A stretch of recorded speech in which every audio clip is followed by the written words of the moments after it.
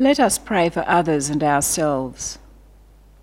Gracious and loving God, open our hearts and minds so that we may respond to your loving Spirit and be mindful of the needs of others. We begin with prayers for our church here in Camberwell, and we give thanks for those who lead us in these very difficult and challenging times. We give particular thanks for Ian and Marjorie as their ministry here draws to a close, and we pray for them as they face new challenges.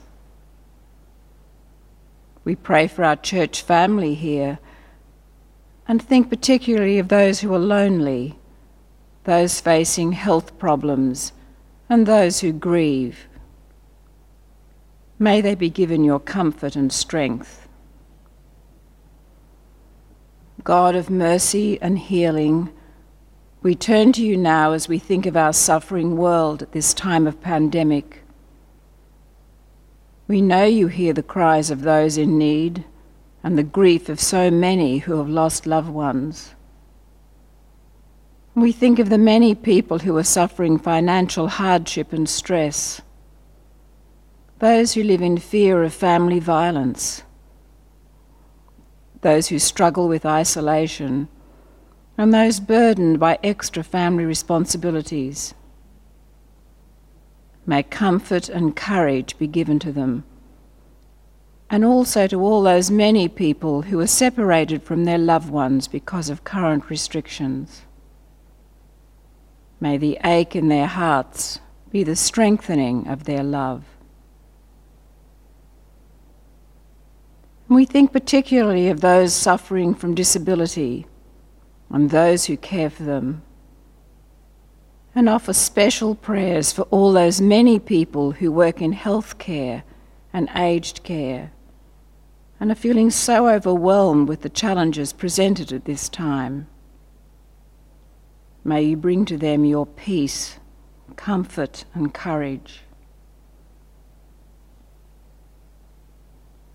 We pray now for our leaders in government who face such enormous problems. May they be given wisdom in their decision-making, and may they work together in peace and harmony to promote a safe future for us all. Loving God, we're faced daily with troubling statistics here in Victoria, and we often feel sorry for ourselves. Yet we know there are many people worldwide in a much worse situation. We think now of refugees and people who live in much poorer countries than ours without the medical facilities and home comforts which we enjoy. And we pray also for the many people here in Melbourne who were so adversely impacted by Thursday night's storm.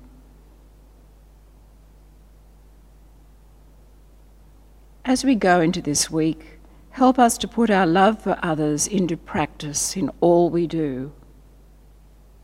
Help us to hold on to that which is good and to be positive as we go about our daily lives. Give us the patience and the strength we need. And we will conclude with the words of the modern theologian Reinhold Niebuhr. O God, grant us the serenity to accept what cannot be changed, the courage to change what can be changed, and the wisdom to know the difference. Let us say together now the Lord's Prayer.